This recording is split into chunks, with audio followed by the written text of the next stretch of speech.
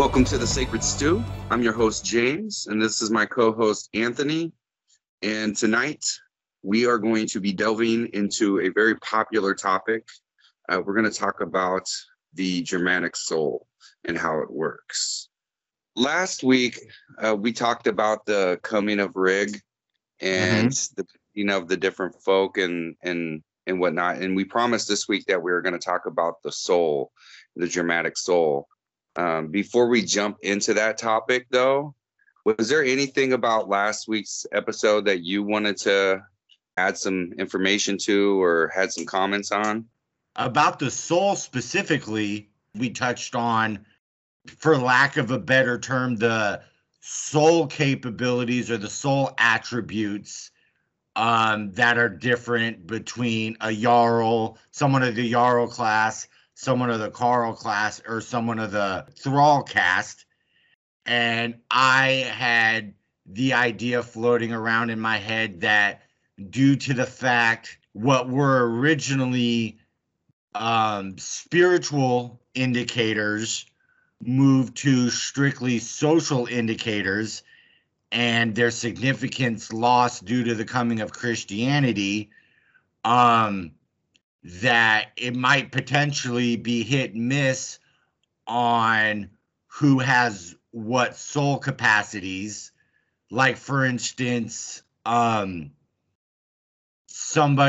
father could have the soul capabilities of, say, a Carl, but genetic lapses, for lack of a better term, the son could have a Thrall or a Jarl's soul capabilities just due to the amount of inmixing. Because to a certain degree, when I think about it, Thralls coupled with Thralls, Carls with Carls, and Jarls with Jarls.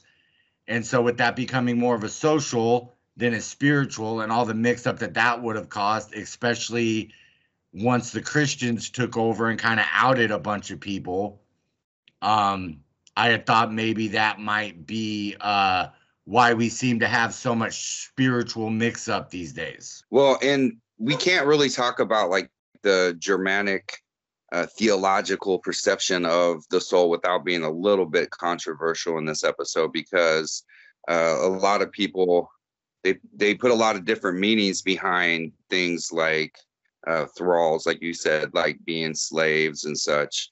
But that was a shift in our society when we began looking at it as social statuses, where originally these were inherent qualities that were born into the individual and recognized by the father claiming the child. Patrilineal line is the line in Germanic theology that passes the soul to the next generation. And it's never traced anywhere through a mother's line in our people's history whatsoever.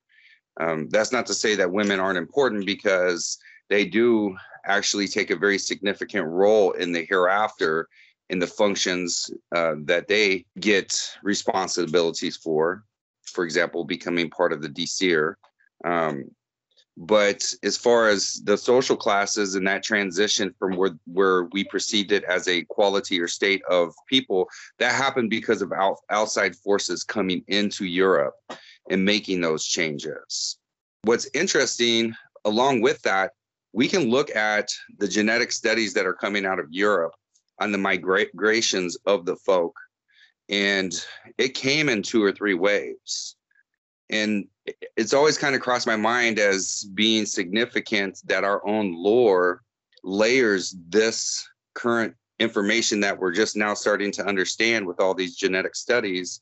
But our lore seems to have already captured this, that there was 3 different phases or coming of our folk. And I think it's also significant to bring up from last week when we were talking about Rig. And I know that we mentioned it, but we really didn't go in depth about it, how when Rig came, he came with 3 gifts with him. The sheaf of grain for like crops, to grow crops. The fire auger to start fire. The need fire. And then the runes.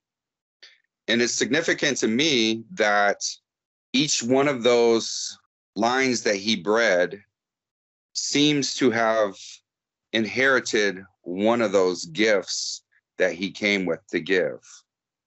And I think there's a great correlation between those three gifts and the three lines that he bred. I mean, I can see it with the Jarls and the runes, as far as Gothies and Githias, to a certain degree. I don't know if they're synonymous, but like Vitkis and Volvas, using the runes and guiding folks in spiritual matters, and being the ones to know and administer the rune laws laid down by Heimdall as Rig when he came down. And I can see the wheat for the thralls, because back then, a lot of it was agricultural work. And that's what a lot of the working class did. But if in this we're tying the fire auger for the need fire to Carl's, I'm not quite seeing that connection. Yes, it's a difficult one where you can easily make the connections to the runes, and you can easily make the connections with the sheaf of grain. But what exactly does that fire auger represent? And I don't think anybody's really put a lot of theories out there as far as that goes, because the Carls have always been assumed as being like the warrior caste of folk. The folk that not only build things, but also are first to battle and great in battle.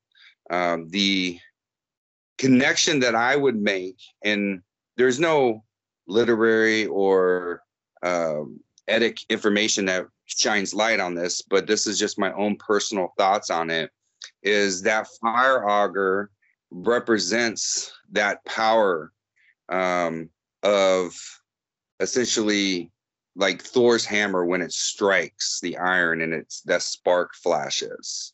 That it's that spark in that fire, that flame of protection that he creates. And that's just kind of an esoteric thought I've had on it for years now. I don't know if there's actual correlations to that, but that's just kind of my thoughts on it. Yeah, well, as we're talking, the one thing that kind of came to my mind, if I'm not mixing things, I believe, like blacksmiths, bakers, and that such would have technically been of the Carl class. And for things like that, you definitely need fire. Like, you're not going to be able to make weapons and armor without fires. You're not going to be able to cook or bake without fire. So thinking about it that way too, like that kind of makes sense. Like I feel like those, I mean, obviously everybody needs fire for, warmth and light, but especially back then, people with trades, like I said, especially blacksmiths and cooks and bakers, they need fire just to be able to do their work. And without that work, the thralls wouldn't have the tools to do their work, and warriors wouldn't have their armor, and the Gothies wouldn't have armorings. That's kind of why I made that connection between the fire auger and the Carl class myself.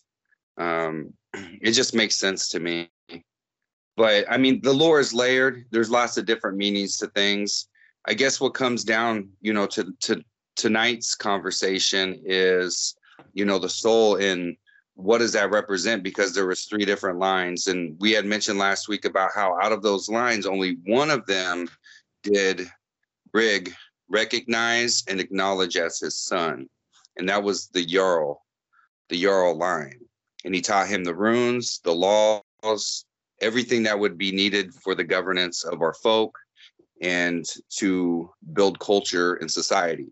This is of great debate, and it's really funny, because there's other places that are currently having this internal debate amongst themselves about whether or not the folk actually believed in the soul, whether the soul had components or parts to it.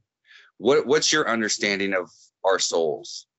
Well, so I mean, to start off on the basic level, we are not just a meat suit with a spirit inside, a singular spirit inside.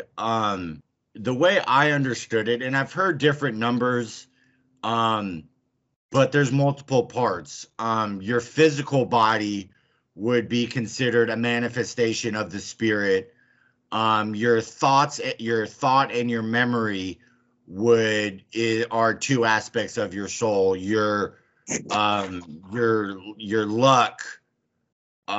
your I want to say the terms Megan, just as in nature, that nothing's a singularity. There are multiple parts to our soul that some speculate upon death go back to where they came from.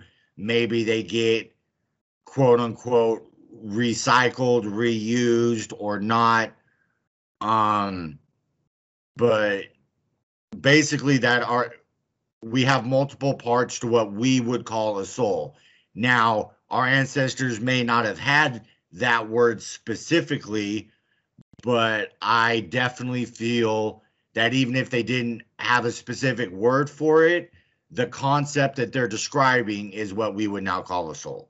You know, the interesting thing is, if we're talking about linguistics and the word soul, is that word is specifically Germanic. And a lot of people try to claim that the soul was a Christian idea. It came with Christianity. But here's the thing. The very first use of the word soul in writing was in the 6th century, like around 700, when Beowulf was composed.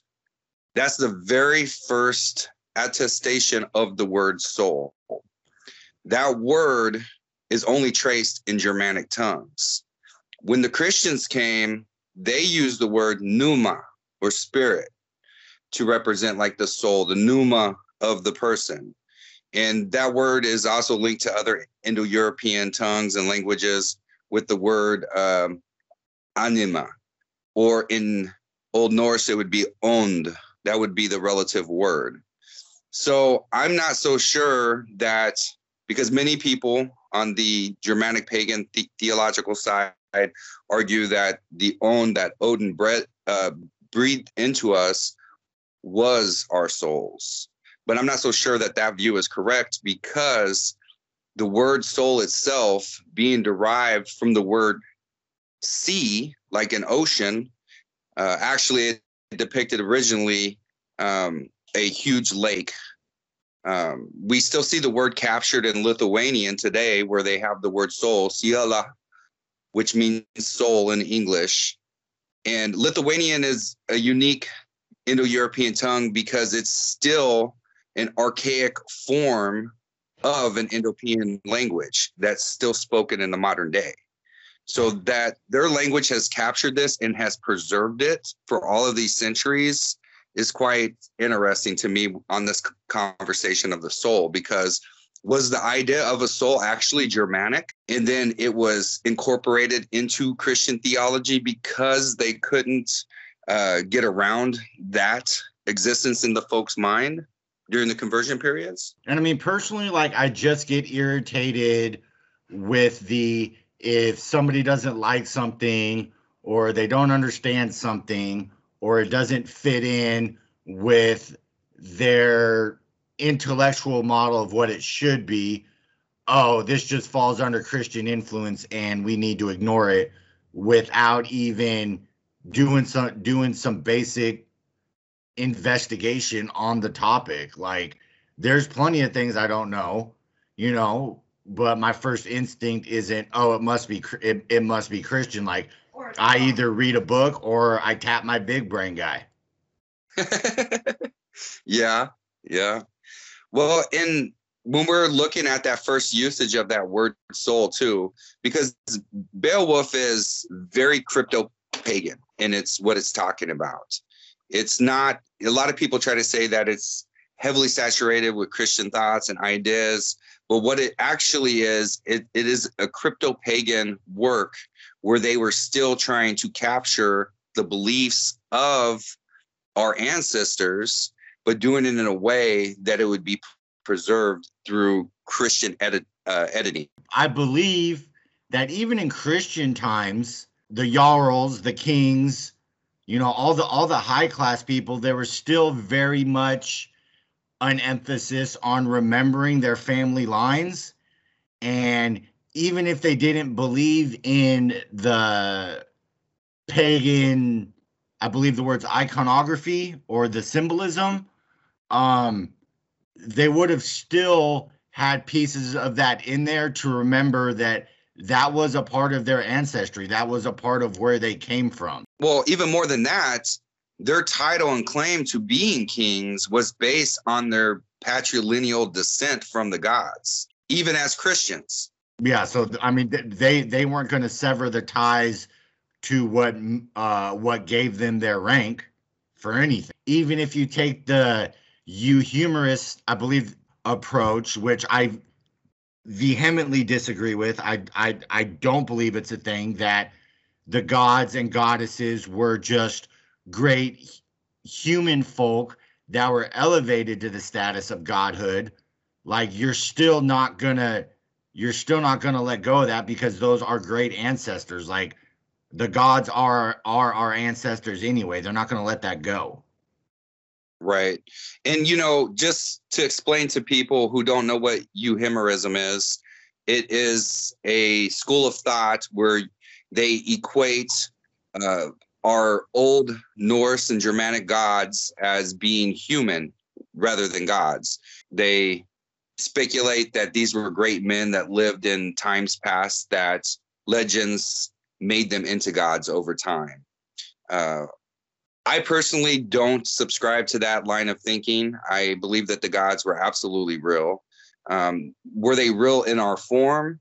Not exactly. They are beings of some other sort, though I believe they can take our forms. They can take different forms. The lore speaks profoundly about the gods taking different forms and shapes. And you can see and they can see an example of the euhemerist thought in Snorri's Prose Edda and the Gylfaginning, which translates out to the tricking of Gylfi, where at the end, all the gods and goddesses just disappear like they were never there. And Snorri goes on to say that these were just the leaders of Troy, and they came over into the Germanic lands, and they try to falsely cognate Asir to Asia man. Right. And, the sad thing about that is it's not really Snorri that propagated the idea. That was already an idea that the Roman Catholic Church was propagating throughout Europe to essentially try to teach our people or trick our people into believing that our gods weren't real. Snorri was just, a person of his time. He saw the world exactly how it was taught to him. And I don't believe he had ill intention to try to change the history of things, but that's what was taught to him. And that's what he believed. That's how he viewed the world. So when he's writing about these things, he's writing it from that perspective. That school of thought was founded by, I forget the guy's name, but he was a Roman well before Snorri's time. And just to kind of reiterate on the lore, the two Eddas, Snorri was not looking to recreate a sacred lore. He was trying to create a means of teaching skaldic poetry, and he was writing as a man in his time thought. Right, exactly. As he understood the world, like any of us would do, with good or bad intentions. And I honestly don't think he had bad intentions. I don't think he necessarily cared enough about the history and about the myths themselves to have bad intentions. Right, no, exactly.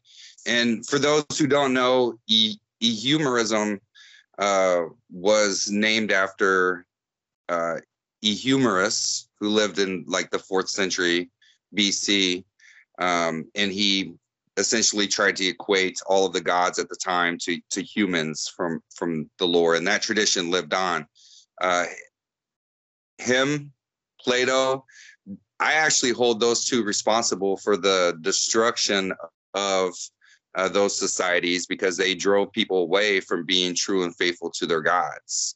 So that's an interesting conversation of its own. Regarding the soul, though, I did want to go back to Beowulf, because their description of the soul in there is, to me, I've always found it really profound. And the reason why is because when he describes the soul, he's describing that his soul will leave his body, and from that point return to the sea where the whales bathe and where the swans dance in the sea, right? Mm-hmm. I always found that profound, because the only language in the world that has the word soul is the Germanic tongues. And it describes the soul belonging to a greater body of water. And we have this concept in our faith of the kin well, and that our souls are drawn from the kin well. And I see this as a piece of evidence for that belief, because Beowulf clearly captures the tie between the two. Yeah, and touching back on Rig for a second, his mother's being equated to the 9 waves. I don't know if it's especially relevant, but that's what I thought of when Beowulf talked about his soul going back to the sea, going back to Rig's mother's. And then I also thought of the Kinwell as well. So yeah, that's super, super powerful. You know, and I believe the information points to the fact that the soul probably references some sort of collective, which is a part of the greater body of the folk. As Beowulf says, the Seola, or the soul, returns to the sea.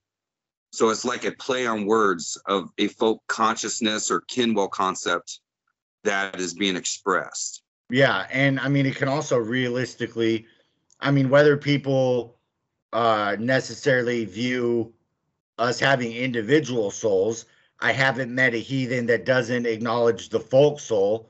So it could also very much, the folk soul being a sea, and each of us is but a drop of water in that sea. Exactly. And you know, when you talk about the soul, you obviously have to talk about the folk soul and folkishness in general. I've seen some videos on YouTube where there's people that try to discredit the idea of folkish asatru, you know, where they say that this is a modern invention, it didn't exist. But the thing is, the fact is it's always existed. Tacitus in 92 AD, or whenever he wrote his works on Germania, he specifically talks about how the Germanic people didn't interbreed with other people. They didn't corrupt their own folk with foreign influences. He wrote about this over 2,000 years ago. So this definitely isn't a new modern concept. I can't think of any ethnic tradition that doesn't have a strong folkish, what we would call folkish mindset, because it's of their people, except anything under monotheism. Well, and you know, there is examples in the lore. I don't know. Are you familiar with the Lay of Hinla? No, not by name. There's a lot that I remember with details of the stories, but I'm horrible with names. So Hinlul Yulth, or the Lay of Hinla, is essentially, it means like the poem of the bitch, right? Mm-hmm. And it's a discussion between Hinla and, which is Golvig Hyde, and Freya, and they're discussing about the descendants of the gods. And in that lay, this is part of the Poetic Edda, in that lay, you know, Freya is specifically talking about how men were born from the gods above, and that a wager was made in the foreign metal of Otar the Young and Engatir, that they had to guard essentially for the young or those to come in the future, the father's wealth or inheritance for the fruit of his kin. You know, to me, that is the most folkish part of our lore that explains to us the reasons and the importance of protecting our brood, if you will. And the whole poem is talking about Hinla, or the bitch's children, not being of noble descent, right? And not being born from the gods. Because if we remember from the last episode, we started talking a little bit about Golveig Hyde and how she came and started breeding with men and teaching them and corrupting their minds. And so this conversation is actually talking about Rig, when Rig came, and the founding of his birth lines that he made kings. They name specifically the lines of Rig, where they name them the Skuldungs, the Skilfings, the Oathlings, the Inglings, and that these were the men born from the gods. And they founded the great lines of our folk. So those would be the ones that would absolutely need to be protected the most. That verse above in Hinulot is, it's verse 9, if anybody is interested in it. It is telling us specifically to protect our bloodlines from foreign metal. In Old Norse, the word used is Valha, which is, or Walha, which is essentially those to be slain. That's what the word means. It means, you know, foreigners or people that we kill. We don't care about their law, that they are not of our folk. So what they're saying is, what they're explaining in that lay is that we are to protect our bloodlines, our soul, because that's where our soul passes through, from foreign corruption. And for me, that really goes along with what Tacitus talks about, how, you know, our folk did not introduce foreign elements to their people. And that's because they always had this idea of a soul that they had to protect. The Magan, as you mentioned at the beginning of the episode, the Magan, or the power of the gods that was transferred to them. And the soul being passed through the blood, like you wouldn't mix that. Well, exactly. You wouldn't mix that, because when you take things that are foreign and you bring them into your house, it influences the outcome and the fate of your house. For example, we can look at, and I don't want to get into politics, but we can look at history and how countries and different empires came to be.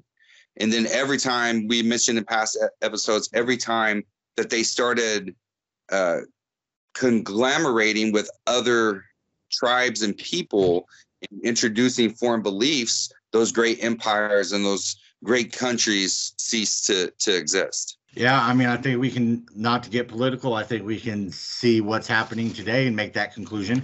Just to touch back, so I thought the word was skraeling, because I remember reading the Vinland sagas, and where Eric the Red and then Leif Erikson find what we would now essentially call Greenland and Iceland and Eastern Canada.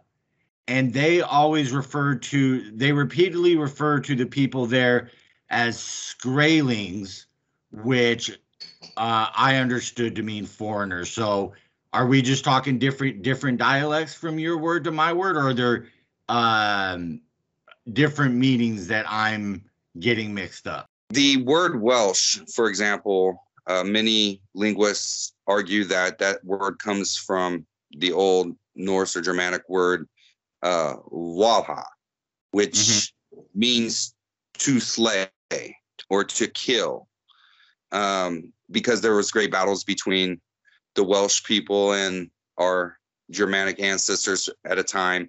But the word also, whether or not it did actually apply to them, I mean, that's up for debate, but the word did mean to slay. And that's what our ancestors called foreigners. Anybody that wasn't part of the tribe was those that we slay, those that aren't under our law. Now, skraeling, from my understanding, that word applied to the people that they encountered in the new lands in North America and Greenland and Iceland and such.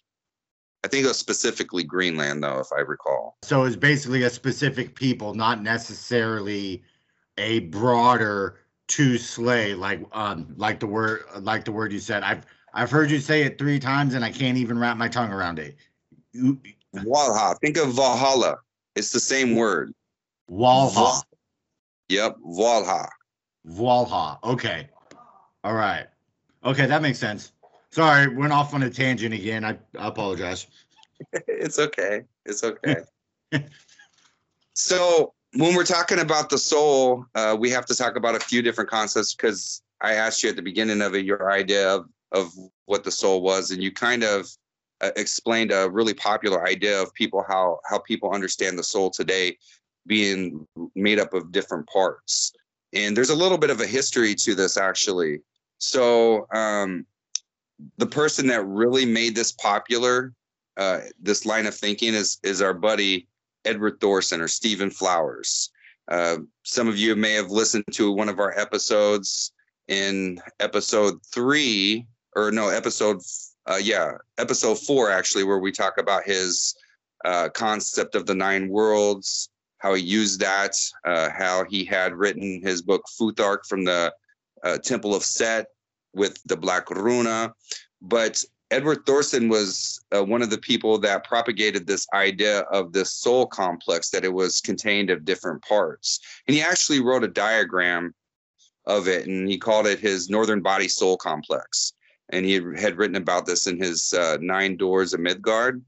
Have you read that at all? I've read the first couple chapters of the 9 Doors of Midgard. Where I first encountered it, though, was a book, Exploring the Northern Traditions, by Galina Graskova. Okay. Who is a very well-known universalist. This was in my early days. God forgive me. Thorson is tied to universalism as well. He's one of the founders of that line of thought. Well, I believe at the time of the authorship of the book, she was a member of the Troth, who Thorson, as I understand, also founded. So not surprising that they would have a similar view. True.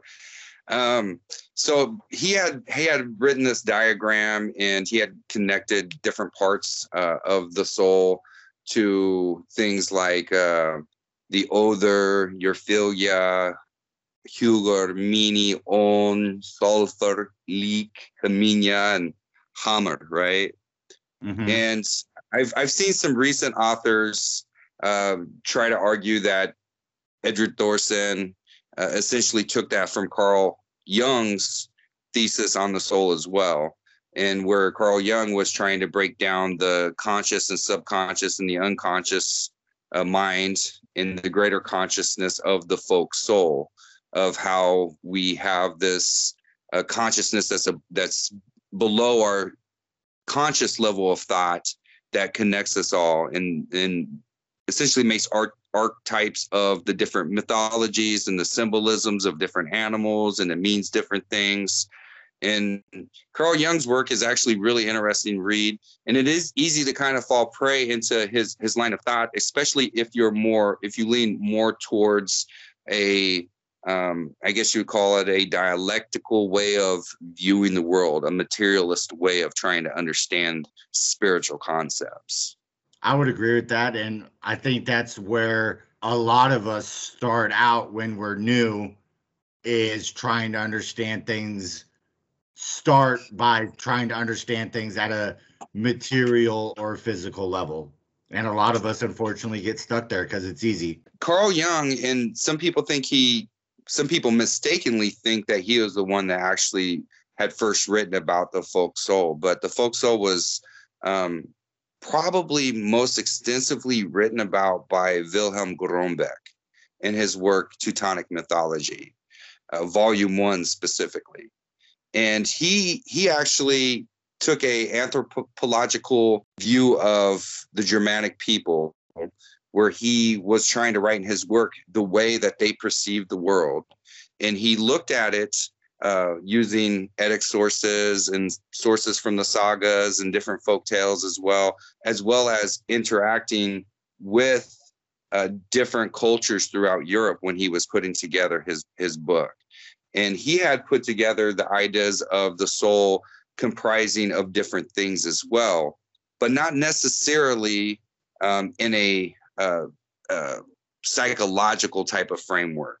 And I guess most simply to put, his view of the way the Germanic folk looked at the soul was that they didn't see themselves as separate from these different things like Heminia or Huger or Hammer or the Philia, that the Germanic folk viewed these things as all a part of them. And there was a separation in their line of thinking of being able to discern between something that's spiritual and something that's material. But in regard to their relation to it, they didn't distinguish between that. Yeah, I just got my copy of Culture of the Teuton, so I'm going to have to do some reading. But I don't know, I guess like I'm always like the basic level guy. I mean, it just makes sense that what we would call our soul would be more than just a general spirit, that there would be pieces to it. Right. Well, and we know like the philia, we have used that word many times, is and it means follower, like one that follows you. And these are sent by and the Disir to a child when they're born, and they come with essentially orlag or luck or the law. The word luck itself comes from the word lock, which means law. And a child's luck or his fate was with him when he was born into his mother, and his soul was called upon birth by his father recognizing him. And the Heminia, the luck of his father, would transfer over to that child. That's the importance of the naming process as well. Think about this too, and I've been thinking about this for a few nights, how our names work. You know, our names are echoes of time. They go back thousands of years. Anthony, you were named after somebody. I was named after somebody. And that name has echoed throughout the centuries to this day. And we've inherited certain qualities that come with that name.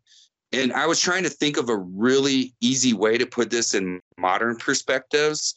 And I think that we see it when we see like these stereotypes of how people are based on their names. A good example being like, oh, she's a Becky or she's a Karen. So what's interesting to me, though, about the philia being tied to the soul is I've always understood the philia to be, for lack of a better term, like your guardian angel. And so I always viewed it as being apart from the person, not a part of the person. So the philia is actually sent from the Disir, with when you're born.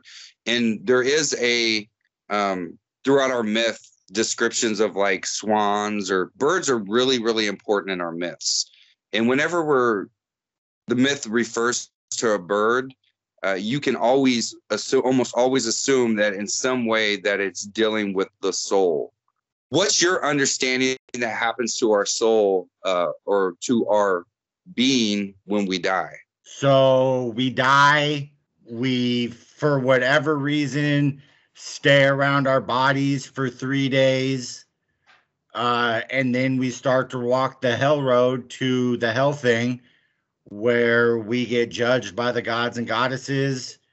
And if you're not deemed to be a Nithing, you go to the halls of your ancestors.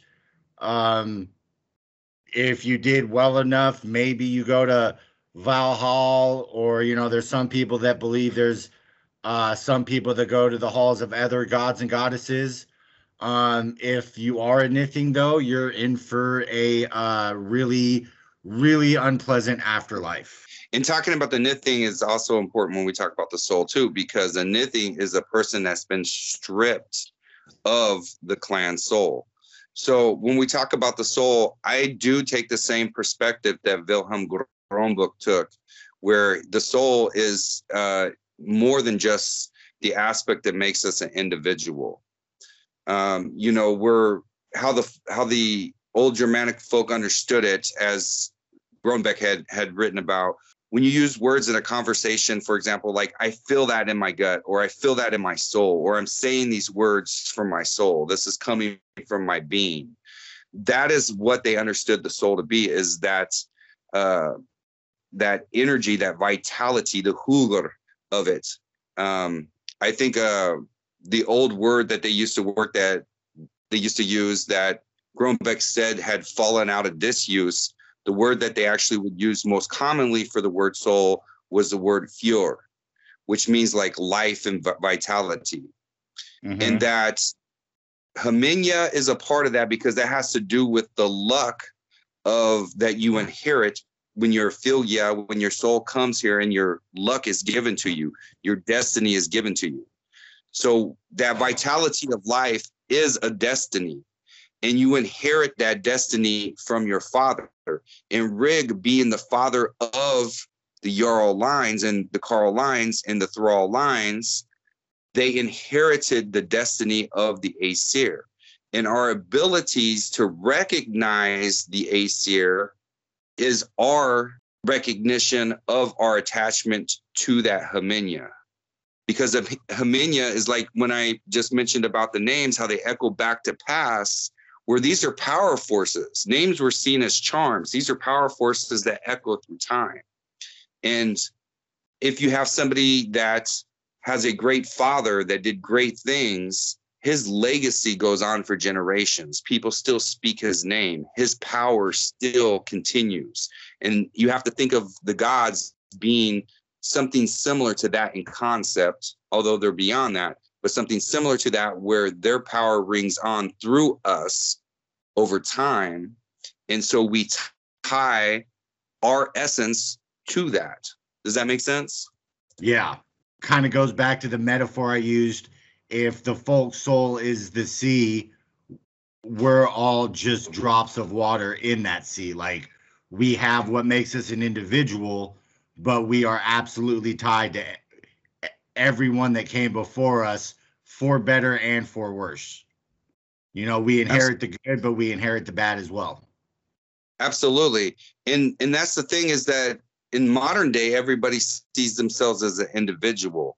In ancient times, it wasn't like that. Each person was seen as a part or a drop of the clan, of their family, the family of the clan of the tribe. And anything that an individual did could affect the rest of the tribe.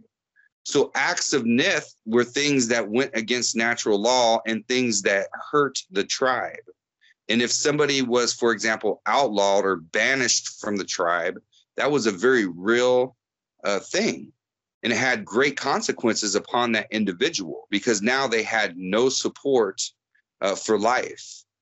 And so whenever in the lore, and specifically in the Havamal, where it talks about, your reputation lives on, what it's really talking about is the judgment of Erd. And this shouldn't surprise anybody, jumping back to Hela not actually being a goddess, that was an interpolation of Snorri based on Christian concepts. But Hel, the goddess of Hell, is actually Erd.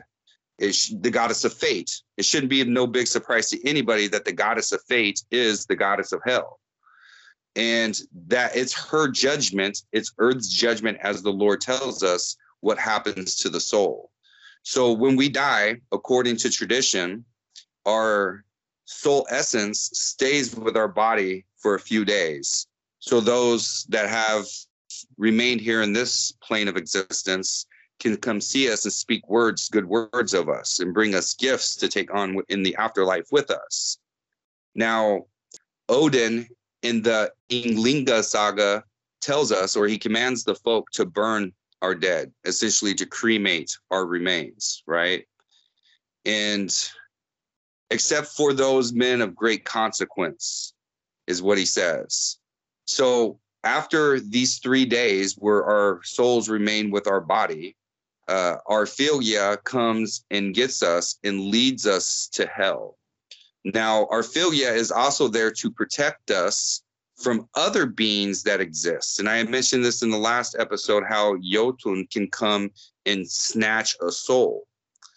And this is what this has to deal with the philia guiding us to hell, is to protect our soul from becoming lost.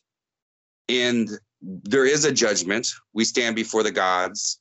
And as the lore describes it, that everyone passes through the hell judgment, right? Even those who go to Valhalla, they still stop in hell. None can go anywhere after their death except to hell first. And from there, they go to whatever station is assigned. Yeah, which, I mean, just that concept of a Jotun could grab your soul if you've, been stripped of that, your philia is gone. Like, you got to hope for the best. So we talked a little bit about Golveig Heidby and Angraboda and Oroboda, but I didn't really touch on the fact that that person, that being, is the same being as Ran. So Ran is Golveig Heid, and we know from the lore, as it describes Ran, that she captures sailors with nets and pulls them to the bottom, right? This is what I believe it's describing, because when she regenerates, it's like she's able to corrupt that soul that she's born into in this world, and she's able to regenerate. So I do want to highlight here that we are talking about like some type of reincarnation. So our lore, although it doesn't use the word reincarnation, it does highlight several instances where things have regenerated after their deaths. Angrabata being one. In the sagas, we see a lot of examples where the Icelanders, like, they recognize like the soul coming back to people. And when we talk about our names being important because they're echoes of time from past ancestors that continue to live on, another important aspect of that is that if somebody's misnamed, how that affects that person, because that person can feel balanced and unlost about, where their folk is at, where they belong. If that name is not properly assigned to that person, that it can have effects on them for their entire life. Yeah. And I mean, so the big thing that I read that made me think reincarnation, well, the two things actually. First and foremost, Balder coming back after Ragnarok, like he's in Helheim and he comes back, like that's a very direct form of reincarnation.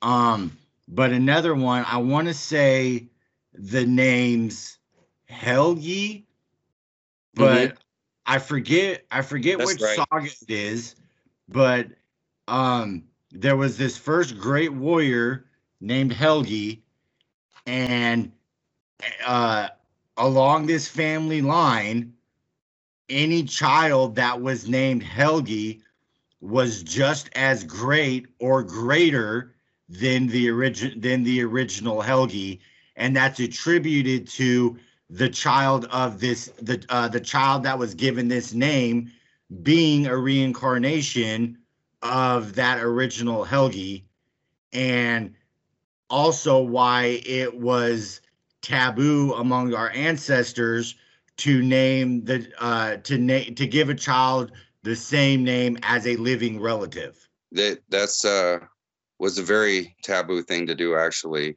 What's interesting in my own personal life, I have a son, and I named him a very unique name. And I just heard the name once, and I knew, like, I recognized the name. I was like, oh man, that's a very strong name. When I have a son, I'm gonna name him that, right? And I had no clue who or what this real person was in life. But later on in life, now that I've studied my ancestry and genealogy and understand like my family clan and history and where I come from, that I named my son from the progenitor of the Ross clan. I assume your line ties to this clan? Yeah, that's where my clan comes from. That's my name, my surname, where I come from. Okay. So I had no idea about this person being, you know, I didn't even know his name for a number of years when I named my son that. But later on, I found out his name, and it is the name of the founder of the Ross clan, the progenitor of the Ross clan. I mean, if that's not a sign you're being influenced, I don't know what is. Our souls, I believe, attached to names because those names represented things of honor that the gods deemed and judged to be worthy. So when we die, we don't actually speak to the gods. Our philia speaks our saga to the gods. Our philia tells the gods our story. And essentially, the person who doesn't have a philia is damned because they have no one there to speak of their great deeds through their life. And when the philia speaks our story, that's what the gods deem when they judge us as being of folk or a spirit of honor that is worthy to be kept in the kinwell versus ones that are discarded or sent to Niflheim for punishment. So like an interesting side note, like I actually just found this out not too long ago. Before I was born, when my mom found out she was pregnant with me, she actually wanted to name me Thor. That she was gunning for that. A lot of it was her favorite Marvel hero is Thor, but she always felt a particular pull for the name and what that name entailed to her.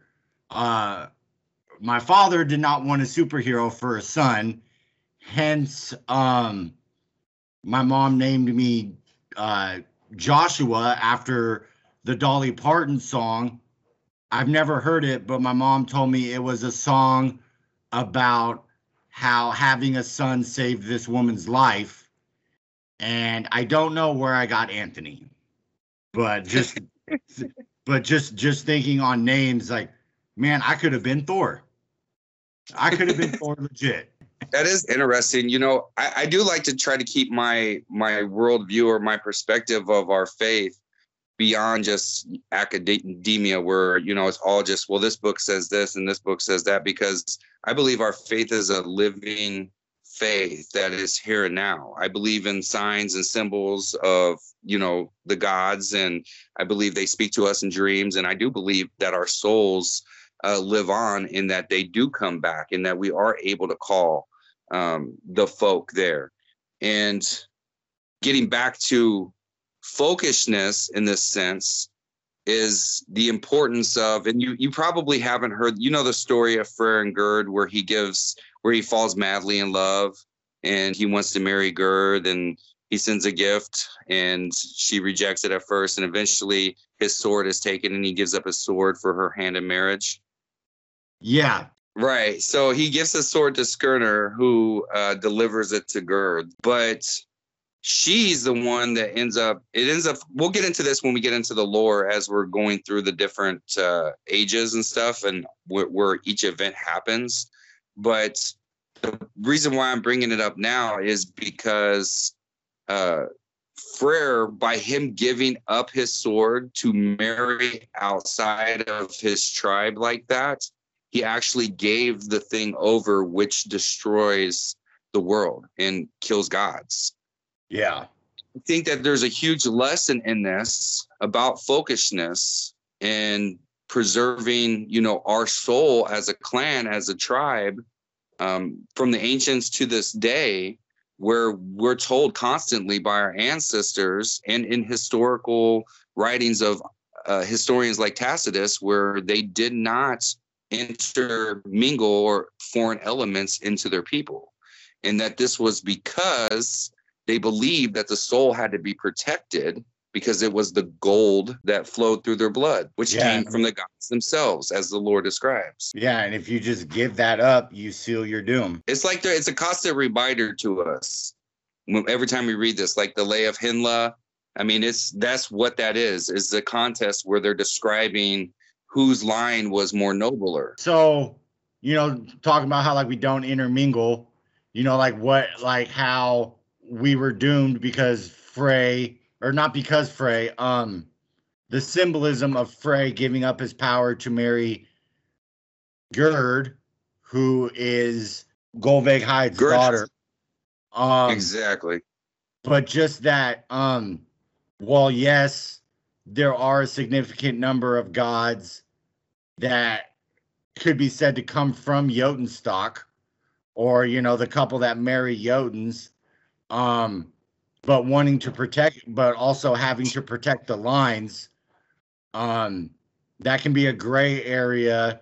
Like I've just heard it. I've heard it before. Oh well, the gods married outside of their tribe, so it's okay for me to have relations with other people. The blood doesn't matter.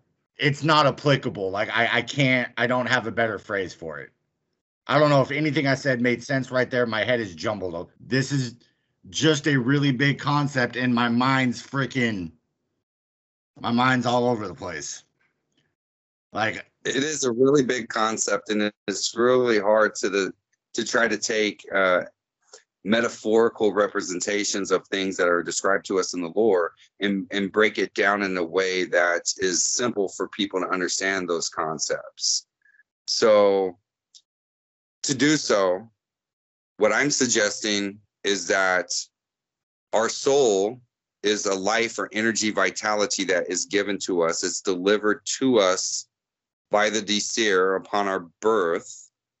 And Earth chose the soul because it's already passed through Earth's judgment before as being a soul of honor, and gives it to specific parents, or well, we've already discussed who has authority over that, but it's delivered to parents, and the fate essentially is given to that child. And that child's will, or their huger, is manifest in their mind, in their actions, what some people have described as the hammer, or the thoughts that project outside of their bodies. So think of it as a concept, for example, where you started something viral on social media. You didn't even know it was going to go viral. You just posted it. It was funny. And then all of a sudden you've affected all of these people. That's how our ancestors viewed what the soul's power was. And they call that, like you said, the Megan, the power of the As. Like when Thor stood on the river by Utgard and raises his hammer, that he recognizes his power, his Megan, his authority.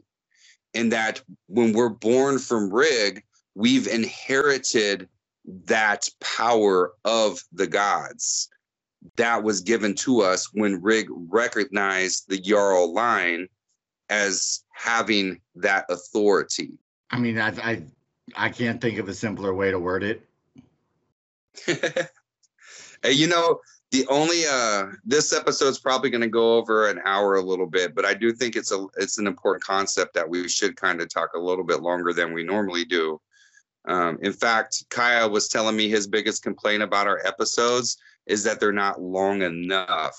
And I told him, I said, if I make 2-hour episodes, it's going to be less people that listen, because 2 hours, man, that's a commitment, to listen. And of course, those are the people I want to reach, but I want the things that we talk about to even reach, the average person that just, might have an hour to waste and listens to one of our episodes and has the ability to actually acquire a good, sound, theological faith in our ancient religion that our ancestors called Forncita, or the customs of old.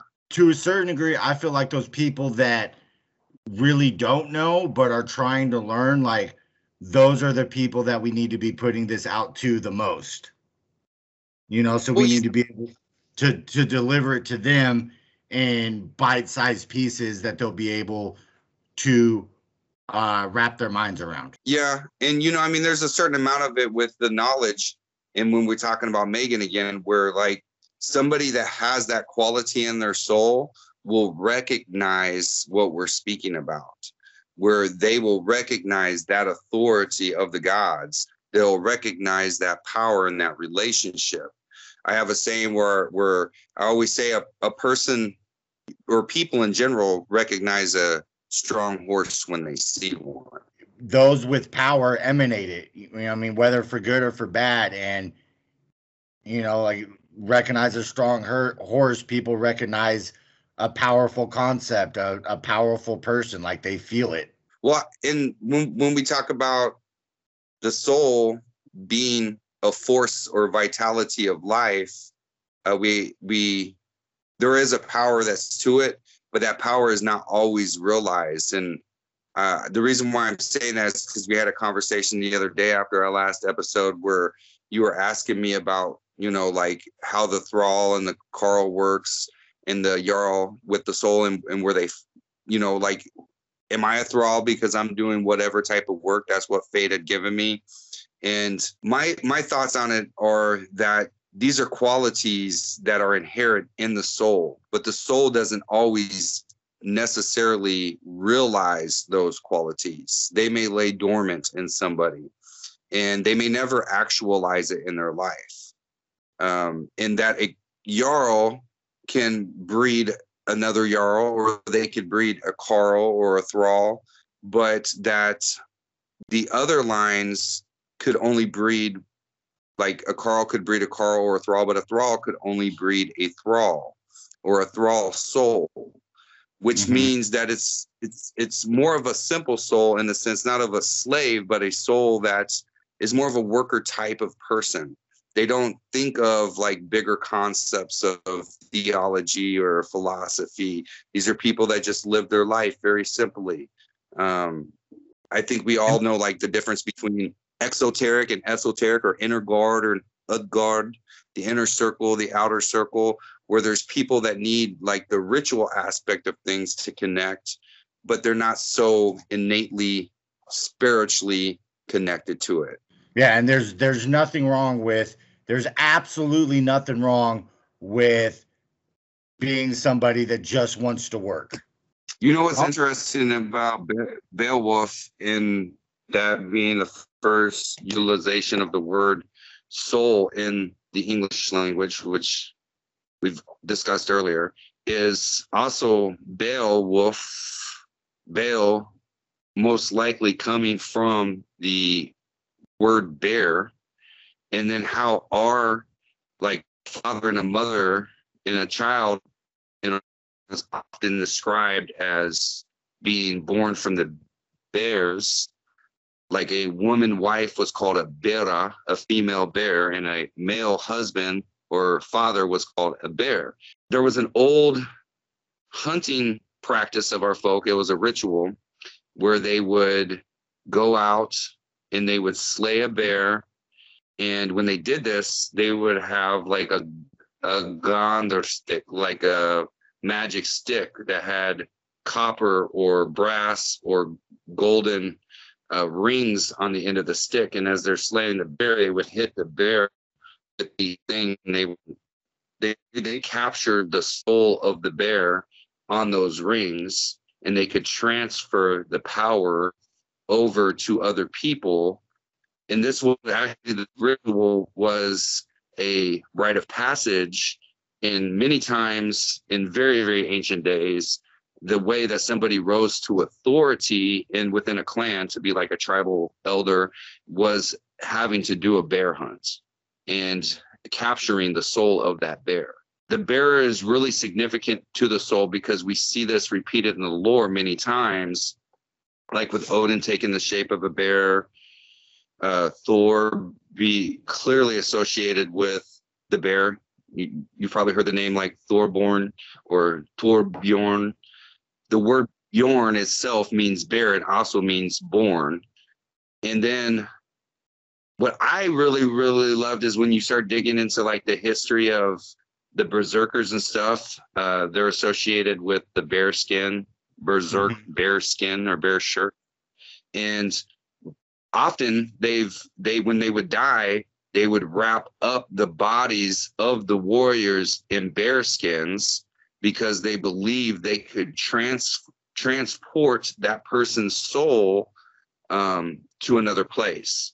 I would speculate that they were actually trying to transport the berserker to Ragnarok, and they would use the skin of the bear as a magical covering that facilitated that transportation, because the way that the bear was viewed is that it had properties associated with being able to travel, thus the hibernation of the bear when it slept, that it would be able to travel, and it could take souls in traveling, and it could also move souls. And this soul is clearly linked with the soul traveling and birth. I've never heard that before.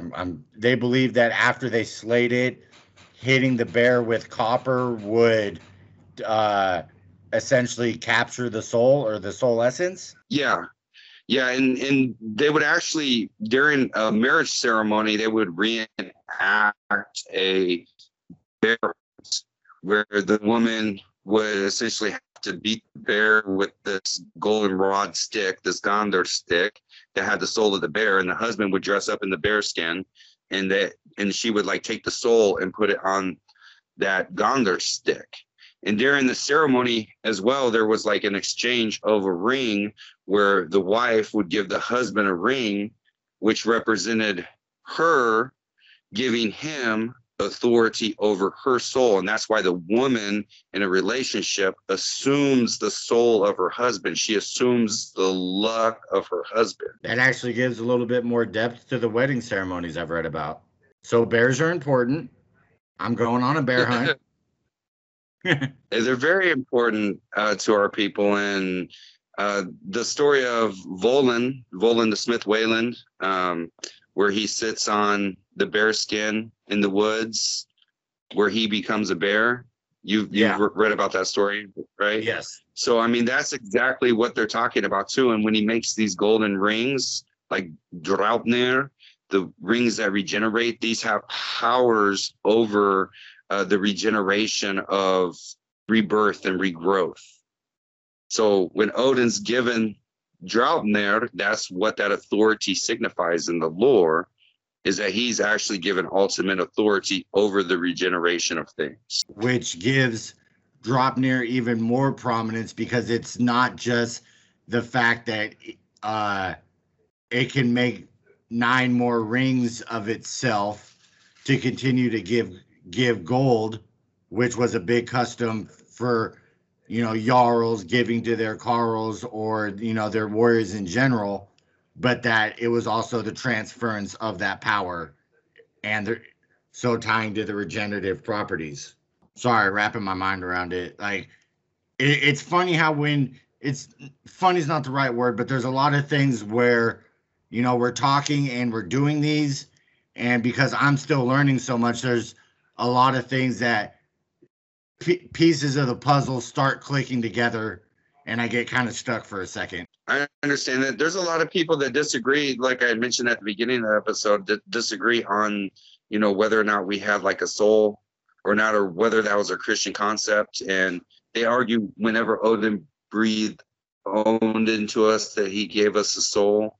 And I think that's partly right. I think that he gave us life. He gave us like a spirit or animation to us. He gave us purpose. He gave us a destiny, essentially, by doing that. But the soul, whenever a child is born, they have luck or fate that's assigned to them, and the philia and the heminia of the folk, of the tribe, of the family, of the clan, protect that child. And so the soul is more than just the owned. And I actually think that it's the more Christian concept is to believe in like the pneuma, or the spirit that the Christian texts speak about, versus our concept of a heminia that our soul is tied to. Not that it is the soul of our essence or our being, because that is something that's different, but that it is a part of it because our folk didn't see like a line drawn in the sand of like, oh, no, that's not my soul, that's the heminia. No, they recognize that the heminia affects every single aspect of their soul, and that their fate affects every single aspect of their soul, and that their body affects every single aspect of their soul. So some dissayers may say, for example, well, if our folk actually believed in the soul concept, why would there be tales about them believing that their ancestors lived in a certain hill or a mound or a burial somewhere? And that's because they recognized that the physical aspect of the person still carried energy and luck about it. And so having that soul or that any aspect of that person there was a charm or an energy that would protect them. And not to mention that, you know, with Odin commanding us to cremate our dead, those that weren't cremated, they actually would not go back to the hell thing. They would stay present.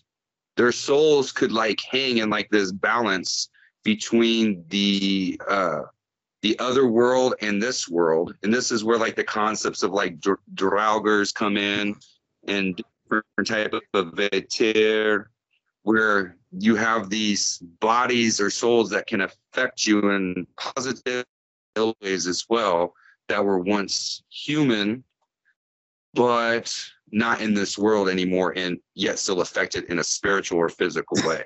I mean, to me, honestly, the naysayers, I feel, fall on semantic arguments. Like, even if our ancestors didn't call the soul a soul, like everything that they attribute are things that we today would understand as a soul or piece of the soul. So, I mean, I'm not trying to talk bad on nobody, but I mean, we're a religion, we are a spirituality. If we didn't have some concept of soul or spirit tied to us individually and collectively, again, like we said before about other subjects, we would be the only people that didn't. Like, our people individually and collectively have a soul. Now, whether you want to look at that as just one piece or more or multiple parts tied to a particular body, we've got one. Well, and I think in modern days that people, the way that they view the concept of the soul, you know, and they are getting caught up on semantics, because I've seen these arguments in different heathen chats where people are like, no, the soul actually exists for our folk. And other people are like, well, no, it doesn't. And then they try to criticize other people for ascribing things like the hugr and the hammer and the heminia to the soul. And they are getting caught up on semantics, because it isn't about that our ancestors saw like a complex of all these different things that made our soul what it is. They clearly understood the concept of a drop from the sea of the ocean, and they clearly understood that drop returns to that well or to that sea with the greater collective of folk. And they also understood that there were different elements that were given to us, like hugr and hammer, form and shape and thought and will, but that was all tied collectively, not as an individual. So today, I think a lot of people view our souls as like our personality, but that's not exactly correct either, because our personality, although is a reflection of our soul, our personality in ancient times, there was no individual personality. There was the clan, there was the tribe. Everything revolved around that. There was nothing outside of the tribe. There was us, and there was everything outside of us. Yeah, you were an if you were even counted as an individual, it was the very last deciding factor. You were family, tribe, and clan, first and Right. foremost. And that's where Nith comes in, Nith being, things that stripped away the honor of the family, the clan, or the tribe, things that affected them in a greater whole in a negative way. Because we get back to morality and ethics for our folk. Having frith was the essence of your soul. That's what tied you all together. And the honor was that which was the result of that frith. And so anytime you did something that broke the frith or broke the honor or damaged the honor, there would be consequences for that. Tying the concept of Beowulf's the soul with the sea, you can read about some of the punishments of crimes that are written in some of the different Germanic law codes. And one of the punishments was like if somebody went into and defiled like the idols of the gods in any way, that they were to be buried on the seashore to their head in the sand out as the waves come in and drown them, right? To me, that's significant because it's almost like the kin is what is purging or purifying or killing that bad element of dishonor. Well, when I heard consequences, the first thing that came to my mind was Blood Eagle. I've heard that's quite the consequence. Yeah, I don't know what you have to do to get that, but what I do know is that I want no part of it. You don't want your lungs ripped out to make wings on your back? Nah, I feel like that would be wasted on me. I think the point that we learn is that kinsmen, that the folk together make one soul. And I think Beowulf really illustrates well. Let me read a passage from Beowulf, actually, since we're talking about it. He did off the golden ring about his neck. The brave-hearted prince gave it to the thane. The young spear warrior, his gold adorned helmet, ring, and mail shirt, commanded him to use them well. You are the last remaining of our kin, of the Vengmundins. Fate has swept away all of my line as per the decree of destiny. Warriors in valor, I after them now shall go. That was the oldest one's last word of thoughts of the heart before he chose the pyre. The hot battle flame. From his breast went his soul to Solfestra Dom, which you can translate as the judgment handed down by the righteous. To me, that illustrates everything about how the soul works. That our soul comes from the kinwell, and that we return to that, but we're judged by the honor that we've added to that. And that's why we've always, as a folk, placed honor as being the number one thing that holds us true in this world, in our life, in our families, and everything that we do. I heard an interesting thing on honor, that honor isn't a word, it's an action. Explain but it also that. it kind of goes back to when we were talking about the 9 noble virtues. Honor is something that everybody talks about, but nobody can really actually describe. But when you see somebody doing the right things and doing things that not only build themselves, but their family, not just their reputations, but the reputation of their family and the people that they are around, that those are very honorable things.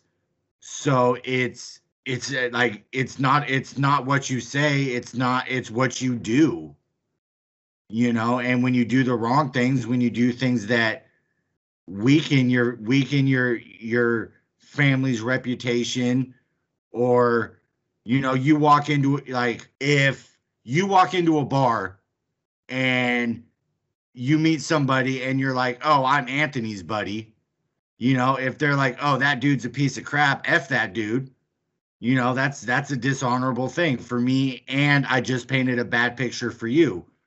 But if you walk in and you're like, oh, hey, I'm Anthony's buddy, and everybody's like, oh, that's a really good dude. I like that dude, come on and hang out. That's a very honorable thing, not just for myself, but for you. Like, it's not like it's a great tattoo, but it's something that even I have a hard time explaining. Like, it's actions that benefit you and everybody around you. Like, what did you Absolutely. contribute? Absolutely. And that's why our ancestors viewed that Haminja, or that power, that luck, as something that could be transferred to others as well, because it's a reverberation of everything in existence. Your actions that you're doing, it's like the butterfly effect. You slam a car door here, a butterfly flaps its wings in China, as they say. And Yeah. it's the same way, where every little thing you do has effects. And back to the moral code of the slave morality, and then the master morality, of where we judge our actions, or we judge our morality, the things that happen around us, based on its effect. Did it affect good, or did it affect ill? Did it cause misfortune or problems? I think about my legacy of my children all the time, like what I leave to them, what I teach them, they'll pass on for generations to come. The things that we're building today are going to have effects for many generations to come. About the Hof that our kindred is building, and this will be the first Hof in the Pacific Northwest. And we're really proud of what we're doing. And these are things that everybody today that's part of our tribe is working towards, and putting not just money, but their labor and blood and sweat and tears into doing, because we are thinking of our children and our grandchildren and what we can leave behind for them. And that's how I look at our soul, is something that's not just a thing that goes into the afterlife, but it's also left here in this world as well. Which, if we talk about like Freya keeping half of the slain, like in her Volkfanger, and then Odin taking half of the slain, I've always wondered about that. And what I've always wondered is, are they talking about Freya keeping half of the slain, meaning there's 100 warriors, she keeps 50 of them? Or does it actually mean that she keeps half of each slain? That there's a part of that slain that's left in the Volkfanger, in the hill, because that's what a Volkfanger is. It's the hill where the dead lay. I know we've went off on some tandems tonight a little bit, and did want to associate another thing that we had discussed in a previous episode with the soul, specifically, where we were talking about the tree of life, Yggdrasil and Idun, and the apples, and maybe the tree of life being like an apple tree, and that it feeds the gods the apples, because our Lord does describe our souls as being fruit from the tree of life. And what if we do feed the gods? Our souls are the food of the gods that goes on for eternity, and as long as we refresh that, as long as we're constantly sending our souls, as long as we're living honorably, then our souls are able to continue to feed the power of our God, that give them the Megan, if you will, because the recognition of our gods is the Megan of the gods. Yeah, I mean, that would also kind of tie into that thought of, as long as we survive, our gods survive. I like that analogy, though. I've never heard of our soul being tied to considered fruits, but I like it. Like it makes sense. And I don't know, if that's an accurate way of perceiving what that means. I mean, some of our conversations is, personal thoughts and ideas, but to me, it makes a lot of sense. And I always try to find the connections when I'm reading the lore of like, okay, well, how does this connect to this?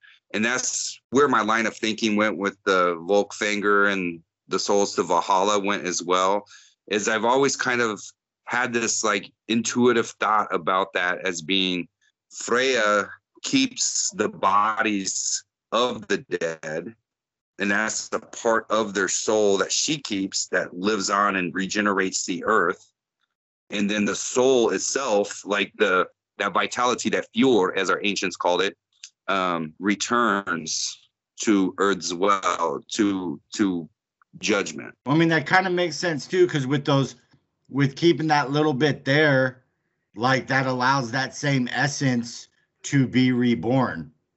You know, like the spirit itself might go to Valhalla, but what contributed to that soul getting there is allowed to come back and create another. Also tying into Freya's aspect of regeneration. And feeding the earth, you know, with the nutrients of the bodies that break down. But also, it also ties into how our folk, they would go to mounds where their ancestors had been buried, and the Hortiger, and they believed that the ancestors existed there, and they were right. They are existing there, and their energy and their hermenia still affects the folk around them that they left behind. The old ward tree, you've heard of like a ward tree, and so like a ward tree, it's a very common practice where a person has like a ward tree. It's like a protective tree, and as long as that tree is lively and has a lot of vitality about it, the luck of that house and the property and the fertility of the land there would be protected by that tree's spirit and energy. And it's the same way with keeping your ancestors in a specific area where their essence still pervades there and has effect spiritually and in the physical realm. And this would also tie into, I've read about some great kings being buried and people still going and giving offerings to that king's grave so that he might continue to bless them in the land with good luck. Or when a king sends somebody off on a voyage and he, you know, says, may luck go with you, and he's sending his luck with that person, he's transferring his power, his hamia, his luck to that person. And if you break it down into even more methodical thinking on this, all of the king's agents, his guards, his warriors, his generals, and all of these things are acting with the power of his authority, and that's carried across the land. Which would also explain why horrible kings were sacrificed, because nobody wanted to put up with that shit. Well, this has definitely been more in depth than I thought it would be, but I enjoyed it. You know, sorry it was more you than me. It's okay. It's a difficult concept to really talk about because you're dealing with really convoluted ideas that have been obscured not just by the history of time, but has been obscured by it being poetic in nature and the way it's been passed down to us, where we have like a play on words in Beowulf, where the word soul is used for the first time, and he's using it in a poetic sense of, you know, that my siola, my soul returns to the soul. It returns back to the sea. So I think that's intentional, but I think that's because there was a real concept of the soul existing, and that it was a small part that belonged to the greater whole. And so the things that we do, we're judged upon our honor and our actions that we've added to that clan soul, which was everything to our folk. And that is judged by the gods who are the leaders of the Aesir tribe, which we are a part of. We are descended from them. Thus, they are our judges. Well, and I think too, I think as far as the soul goes, it's probably, if not the most, one of the most direct and personal things that we we have to understand and deal with in the spiritual in the spiritual realm. Like, it really is what affects us the most. It is. And I think the evidence of the soul is like very ancient. These are very ancient sayings, like, you know, I feel it in the depths of my soul. Like, these are very ancient phrases that have passed on for thousands of years through many tongue changes and speech shifts of the Germanic tongues, where we still use those phrases to this very day. And that is what our ancestors viewed that soul as that thing that inside of you that knows and recognizes its power and where it comes from. The one thing that ties us most directly to the past and to the future. God, this is deep, dude. The name was a mighty charm because it carried the history not only of the bearer, but of his ancestors and of the whole clan. Deeds lie concealed in its sound, and they may blossom out into an addition, so that the name becomes an epic and brief. As soon as we replace our soul by the word hymenia, the thought is translated from our pale view of life to the full-blooded and muscular view of the past. Because the hymenia is that thing which we continue to be protected by those who came before us and the path that they set down for us to walk and to carry on to the next generation. I am Anthony. My co-host is James. This has been The Sacred Stew. Hope y'all have a good night.